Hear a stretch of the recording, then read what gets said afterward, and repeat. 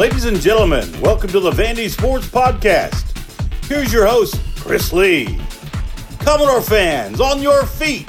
It's time to anchor down.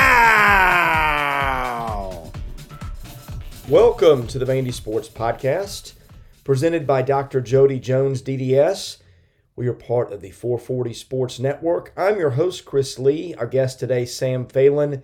He's our basketball writer. We will talk about Vandy's two-game winning streak in hoops. Our mailbag sponsored by Sutherland & Belk, a family-owned injury law firm. If you or a loved one has been hurt in an accident, give Taylor or Russell a call. That number, 615-846-6200. See what your rights are and if they can help. Now we'll get to our interview with Sam. Sam Phelan joins us. He is our basketball writer at VandySports.com. He was in attendance for both of Vanderbilt's wins since we last spoke. Sam, it seems like they've kind of flipped the page a little bit the last couple of games, and there's some optimism that we haven't felt in a while for some reasons that seem to look legitimate. Yeah, Chris, it's nice to be talking, you and me on the podcast again with legitimate optimism, like you said. The last few games haven't always been pretty. You know, there's been some rough stretches through it, but it was two really, really big, really strong wins that I do think sets up a path going forward where all of a sudden this team has become a lot more interesting to watch just because of the position they put themselves in the SEC. Let's go back a couple of games. Vanderbilt really just manhandled LSU pretty early. LSU made a run late, and Vanderbilt hung on. What did you see there that really clicked for Vandy?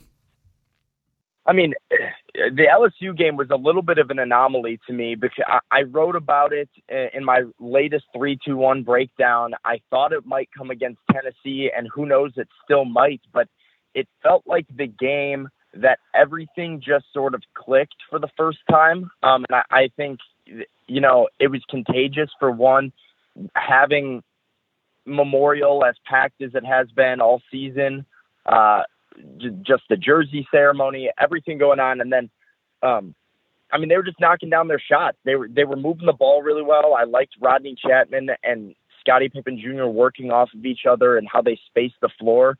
Pippen did an exceptional job of, you know, cutting through the paint and kicking it out. And Miles Studi, Rodney Chapman, Jordan Wright, other guys were just hitting the big shots, and the momentum kept pouring. And that's what we certainly know the team is capable of with how well they can shoot the ball if everything hits at the same time. And it finally went right against LSU. I'm going to guess, I'd have to think about it, this is probably Pippen's best four-game run of the season. Would you say that? You know, I think you could make that argument, and it's been a little interesting too, because I personally haven't felt like he's been as dynamic of a scorer over the last four games as he has been in the past. But I think you look at the way he's distributed the basketball and the way he's really just contributed to team wins, you would have to make that argument. You know, 33 against Kentucky where he took over, that's the one loss. But he had 9 assists against Georgia, 9 assists against LSU, and then just an overall strong and efficient effort against Missouri. So in terms of his ability to fit into the offense well and play his role and contributions towards a win, I do think I would agree with that. Yeah, it's definitely been his strongest stretch thus far. Chapman's scoring explosion against LSU was not one I saw coming. How about you? You know, I'd like to say I did see it coming as the big Rodney Chapman fan that I am, but you were the resident Rodney Chapman truther, aren't you? Yeah, I'm a big Rodney Chapman truther. I'll go to war for him. But I mean, even Jerry Stackhouse, who has been kind of in that same camp of tooting Rodney's horn a little bit, he said after the game, I wish I could say I expected Rodney to be able to go for 24 and put up the kind of scoring numbers that he did, but. Yeah, that was a little bit uncharacteristic, but I do think there was a little bit of him being due when that came around. Sort of, you know, he had done all of the little things right and played his role to a T to really help Vanderbilt win. And it was only a matter of time before some of those looks and opportunities found their way into his hands. And he showed why that veteran leadership and that poise was so important against such a good LSU team, because he knocked down the big shots when they mattered the most. I thought a couple of months ago LSU would be a nightmare matchup for them, and yet I had a sneaky feeling they were going to win that one, which they did. LSU's so long and fast and athletic, and Vanderbilt just isn't for the most part. What was it that they were able to do to tilt that matchup in their favor? I know some of it had to do with they got players back and LSU was out some guys, which, by the way, I don't mean that to detract from the win, because God knows how many times the shoe has been on the other foot the last few years, and it was bound to turn their way at some point in their favor, and it did. So, but still, I mean, even with what LSU had, you had Eason, you had Days, you got a lot of guys who were long and quick, Efton Reed. It was a little astonishing to see them win that really take off with that game the way that they did. Yeah, Chris, I think they did a really good job. I think the LSU game was the first time all season you could watch Vanderbilt play basketball and really complement their passing and their ball movement on offense specifically. It was really a treat to watch in person, and a treat to kind of see the energy that was being provided from Vanderbilt's offense. But whenever you have a matchup like that, LSU a little bit bigger, a little bit more athletic, you just kind of are afraid of those one-on-one matchups.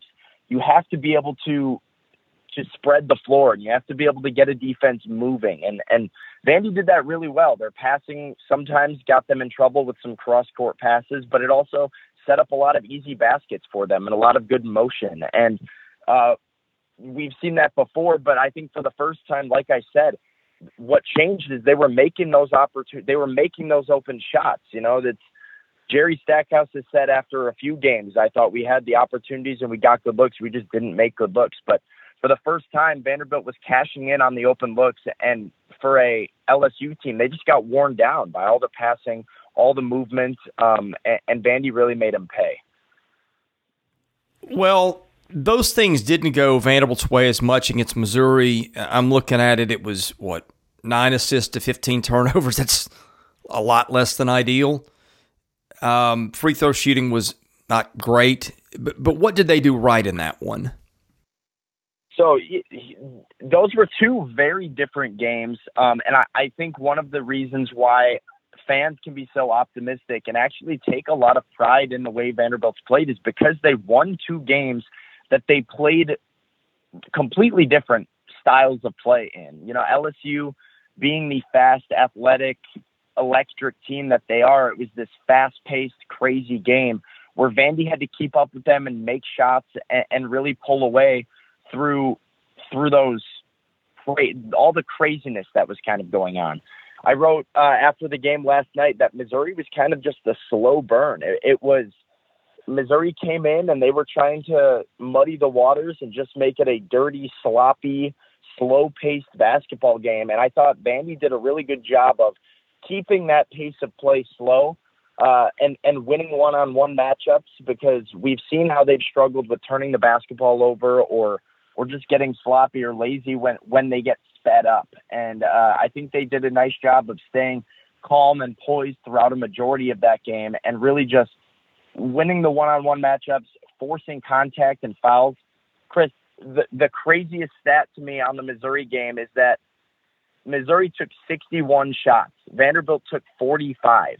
They took 16 less shots and won the game by 8 points because they were called for 13 less personal fouls. They did an awesome job of just seeking out that contact and taking advantage of being in the bonus and getting to the free throw line. Balance, I think, was the story last night. You got, 5 guys in double figures, nobody more than 19. You had a couple of double-doubles. It really was one to me that stood out as you got as many really good contributions out of individual guys maybe as you had all year. Yeah, and I think that really goes into the performance of Pippen, like you said. It's really there's a correlation there between the performances of some of the other individuals on the floor and Scotty's success and Scotty's comfort level. It really makes sense to me, that when Rodney had a big game, Scotty had his highest assist total of the year. And when, you've got Quentin and Jordan and Miles all hitting their shots and they're putting up double figures, Scotty is having one of his more efficient games and one of his more balanced games of the year. And he's having a stronger defensive effort. So I think that all goes together. That's something that we've been kind of harping on all season, is needing other guys to step up. And I think Rodney coming back and having the kind of impact he has on the offense has really freed up and gained a lot of confidence in some of these starters too. Jordan Wright talked after the game about just being more confident as a team and as a unit and operating with confidence in each other. And I think that you're starting to see that building as these games are unfolding. How did you see Liam Robbins impacting the Missouri game? What did you make of his conditioning? Because I saw a guy, and I didn't see all the Kentucky game, but I saw him lumbering down the floor at times. And I'm not being critical of Liam. He's a big guy. He's got a lot of skin and bones and muscle to carry around.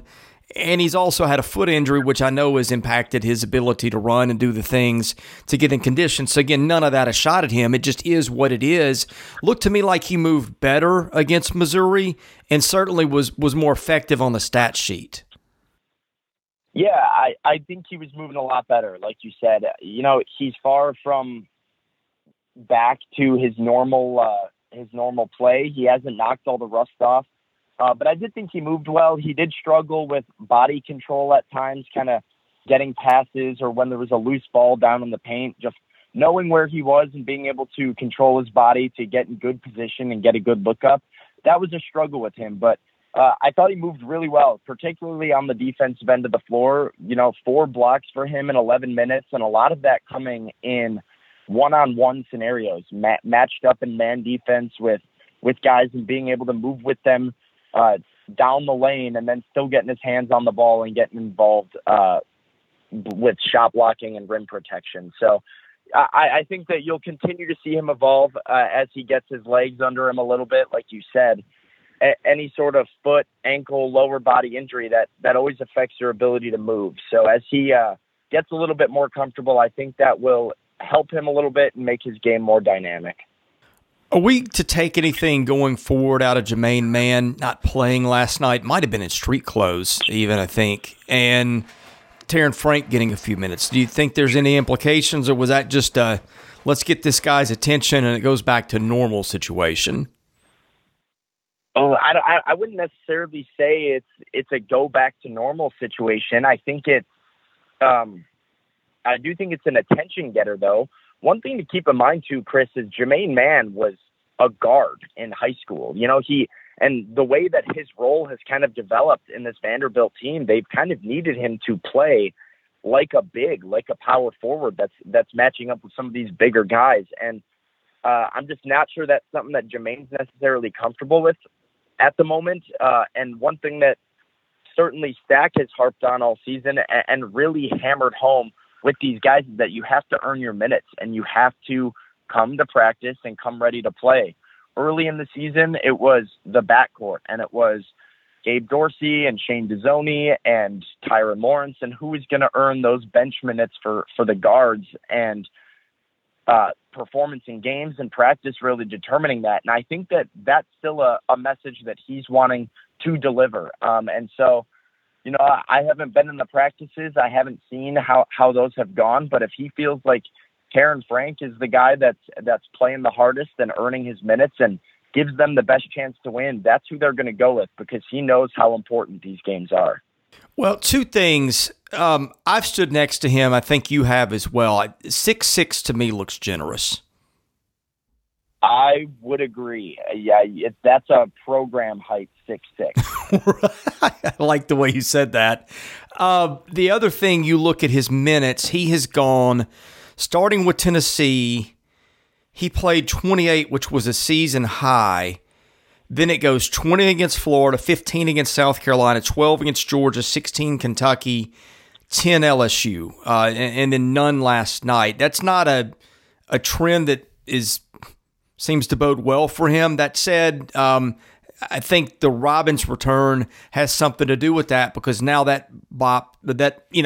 basically Robbins is in a roundabout way getting the minutes that he was getting, I think. Yeah, especially with how well Quentin played. Jerry said after the Missouri game, just even with Liam back and Liam getting more comfortable, Quentin Millora-Brown has earned those minutes. He has made a case where it's really hard to consider taking him off the floor. And when you look at wanting to have scoring options like Miles and Jordan out there at the forward and needing Quentin and Liam to both rotate in at the 5, that's a big chunk of Jermaine's minutes. And so him and Karen Frank are currently, I would say, in a position battle for what few bench minutes there are left for that kind of stretch 4-5 position to be out there. Yeah, and that's where I was going to go next, because, Stute, Quentin, Pippen, Chapman, Wright, Robbins are 6 guys who, given everybody being healthy, are guaranteed time. The question for me is, who are those 7th and 8th guys? I think Trey Thomas is probably in there. Shane Dezonie actually got more minutes than the others last night. I don't know if that's a matchup thing, if that's this is where this is trending. Dezonie to me is the guy that if he steps up, needs to be in that next tier. But I'm just curious if you get a feel of where this is headed with Tyron Lawrence, with Dezonie, Thomas, Frank, all those other guys. Well, I agree with you. I think Trey Thomas is that next guy up, just kind of being the most seasoned of that bunch. And I think Stack really likes the microwave scoring that can come with Trey Thomas. We've seen him obviously not have success a lot of times, but we also know he's certainly capable of really stepping up and hitting a few big shots with Pippen off the floor to help the offense. So I do think that his role is pretty secure at this point in time. And then, Tyron Lawrence and Shane Dezonie is probably more of a matchup thing. Just kind of defensively, those two kind of match up a lot better with basically any guard than Trey Thomas would. So their time is pretty contingent on what's needed. If you need a good defensive effort, that you can turn to Tyron Lawrence and Shane Dezonie and rely on them for that. They both have the size, Lawrence specifically at 6'4", and then Dezonie at 6'5", with better size and more athleticism too. I think I've really been impressed with Shane Dezonie's athleticism, his ability to defend one-on-one, especially against the pick and roll. And if I were leaning a 7-8 man rotation, I'd probably say it's, Pippen, Chapman, Stute, Wright, Millora-Brown, and Robbins, and then probably Trey Thomas and Dezonie going forward seem like the most likely guard candidates to get minutes. Yeah, I think Dezonie is the one, and I think I just said this, is got the most upside. He's athletic. I don't know that it, sometimes it just takes a while to get the feel of playing, but if he's logging more minutes a little bit more lately, which, there's been so few of them, I don't want to draw sweeping conclusions, but maybe that's the sign. I don't know. Yeah, we'll see it play out too. I think that the rotation might tighten a little bit, as you get down into March. But I do think that seeing Shane Dezonie with an increase in minutes would be a safe kind of bet at this point. Okay, you picked them last week to beat Tennessee on the road. That one's coming up on Saturday. You standing by that? This season of the Vandy Sports Podcast is made possible by my friend Dr. Jody Jones, DDS. When it comes to general or cosmetic dentistry services, Jody is the best in Nashville. And just check out his client list. It testifies to that. He sees movie stars, music stars, athletes, coaches, you name it. Jody is the dentist of choice for stars in Nashville.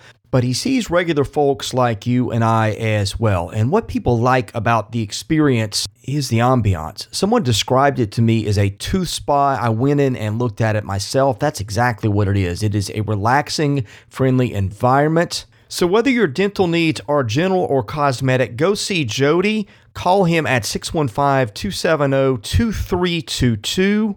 His office is located at 55 Music Square East, not far from downtown Nashville, not far from the Vanderbilt campus. Jody is a former Vanderbilt football player, a huge booster of Commodore athletics.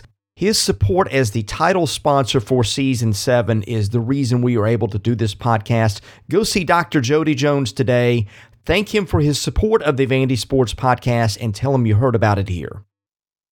Yeah, I'm going to have to. I think they're extremely motivated going into this game, especially after the way, the last Tennessee matchup played out. But then also just knowing that this is number 3, this is their 3rd in a row. This is kind of what they've been working for the last little bit. And I really like how they match up, Chris. It was in my prediction, but I think if you were to look at a team for Vanderbilt to upset, I just like the way that they stack up against Tennessee, a team that doesn't have a lot of interior size, that doesn't rebound well, doesn't have a lot of post presence.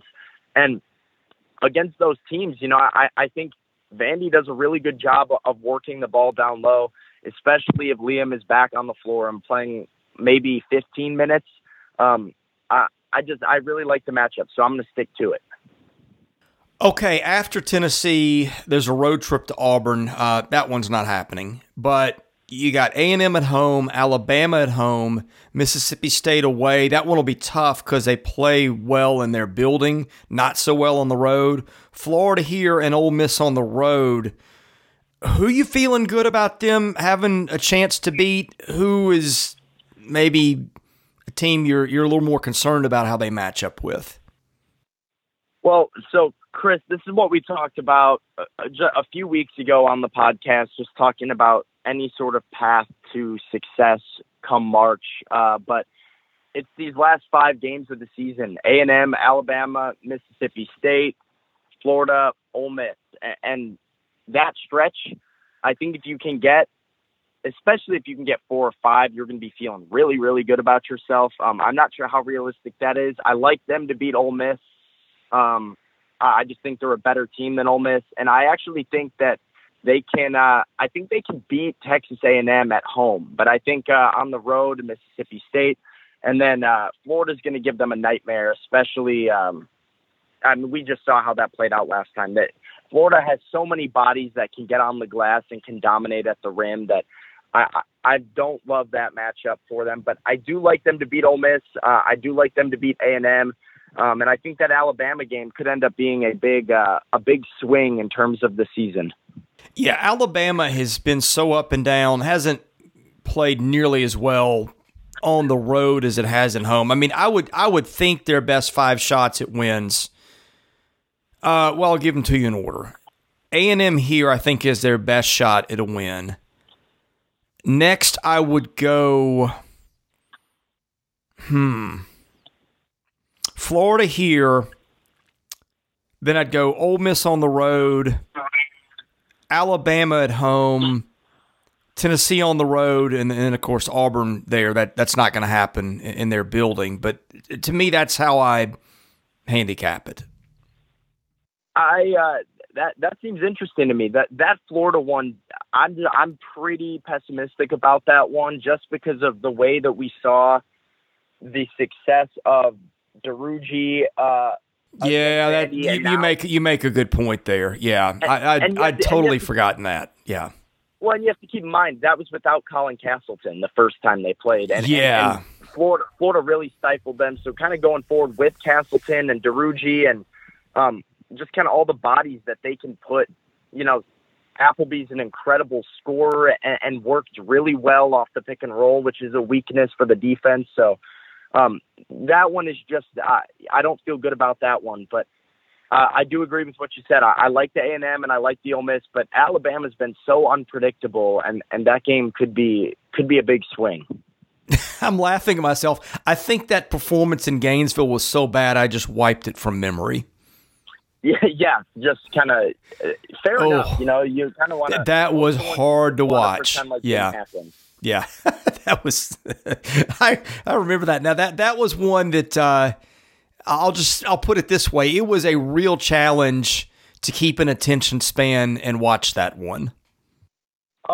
it's going to getting your teeth yanked out, trying to watch them play offense in that game. And then defensively, they were giving up 2-3 shots every look. It was so many second chance points. It was just, ugly basketball.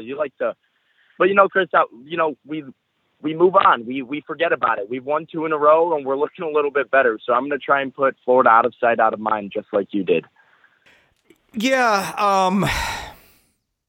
Gosh, I'm looking at the standings,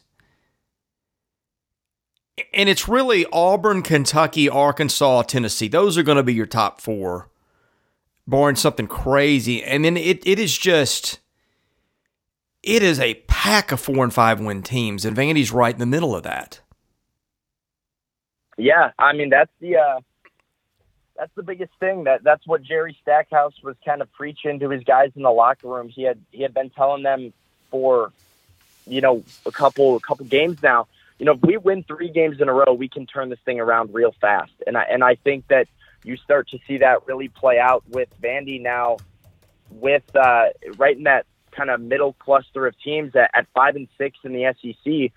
They're another win away from kind of taking that step up and being a real legitimate contender. So the beauty of this is that they got down, but they had an opportunity here against Tennessee to win that 3rd in a row, get back to 500 in conference, and add another ranked win to their resume, which I think would go a long way in a few weeks. I'm trying to find the SEC tournament bracket because I'm trying to remember, and we had this discussion a couple of weeks ago. Where you want to be in the bracket. Here we go.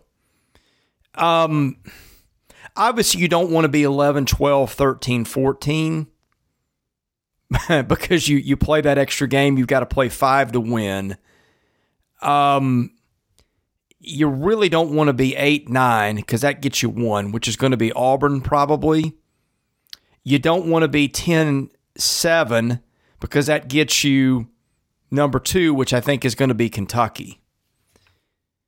Yeah, getting that 5 or 6. That's going to be tough though. It's gonna be tough, but it's a huge step. I mean, the difference between playing one of those, bottom of conference teams in that second round with the chance to play a team that you're pretty evenly matched with in the quarterfinals, that's huge. And realistically, if you're looking ahead, and even if you're being a little bit optimistic about the rest of Vanderbilt's season, you might be looking at a situation where they need 2 SEC tournament wins in order to really secure a spot. And if that's the case, that seeding could make all the difference. Yeah, the more I look at it, I think what you want to be almost is the 11. Because then you get the 6, and then you get the 3 if you keep winning. And look, they're not going to win the SEC tournament. But if you're looking to pile up wins, although if you've gotten the 11, then you haven't really done what you want to do during the season. So I think however you slice it, the tournament's going to be a brutal draw for them probably. Yeah, Chris, rooting for the 11 seed is not something I would encourage necessarily. No, because we just talked about this. We're trying to set a different standard. Right.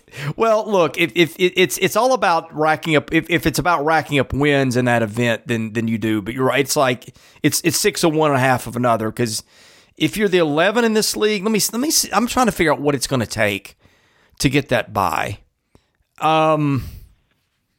I've got multiple screens working here. So right now, Georgia is going to be in there. Georgia's 1-9. I think good chance Missouri is going to be in there. Ole Miss is 3-7. South Carolina A&M 4-7. Vandy's sitting there 5-6, one a half game ahead of Alabama, which it's wild to look at that visually. I think to me, I think now they're going to avoid the play. The extra game, which really was kind of my goal for them going into the season. Just start your run on Thursday night instead of Wednesday, which has been a while since they did that. I think right now, after what they did this week, I like their chances to avoid that Wednesday game more so than not at this point. Yeah, I mean, and Chris, it really is such a volatile situation when you look at the standings. Just, we're one game ahead of A&M, who would right now be playing in that extra game on Wednesday night.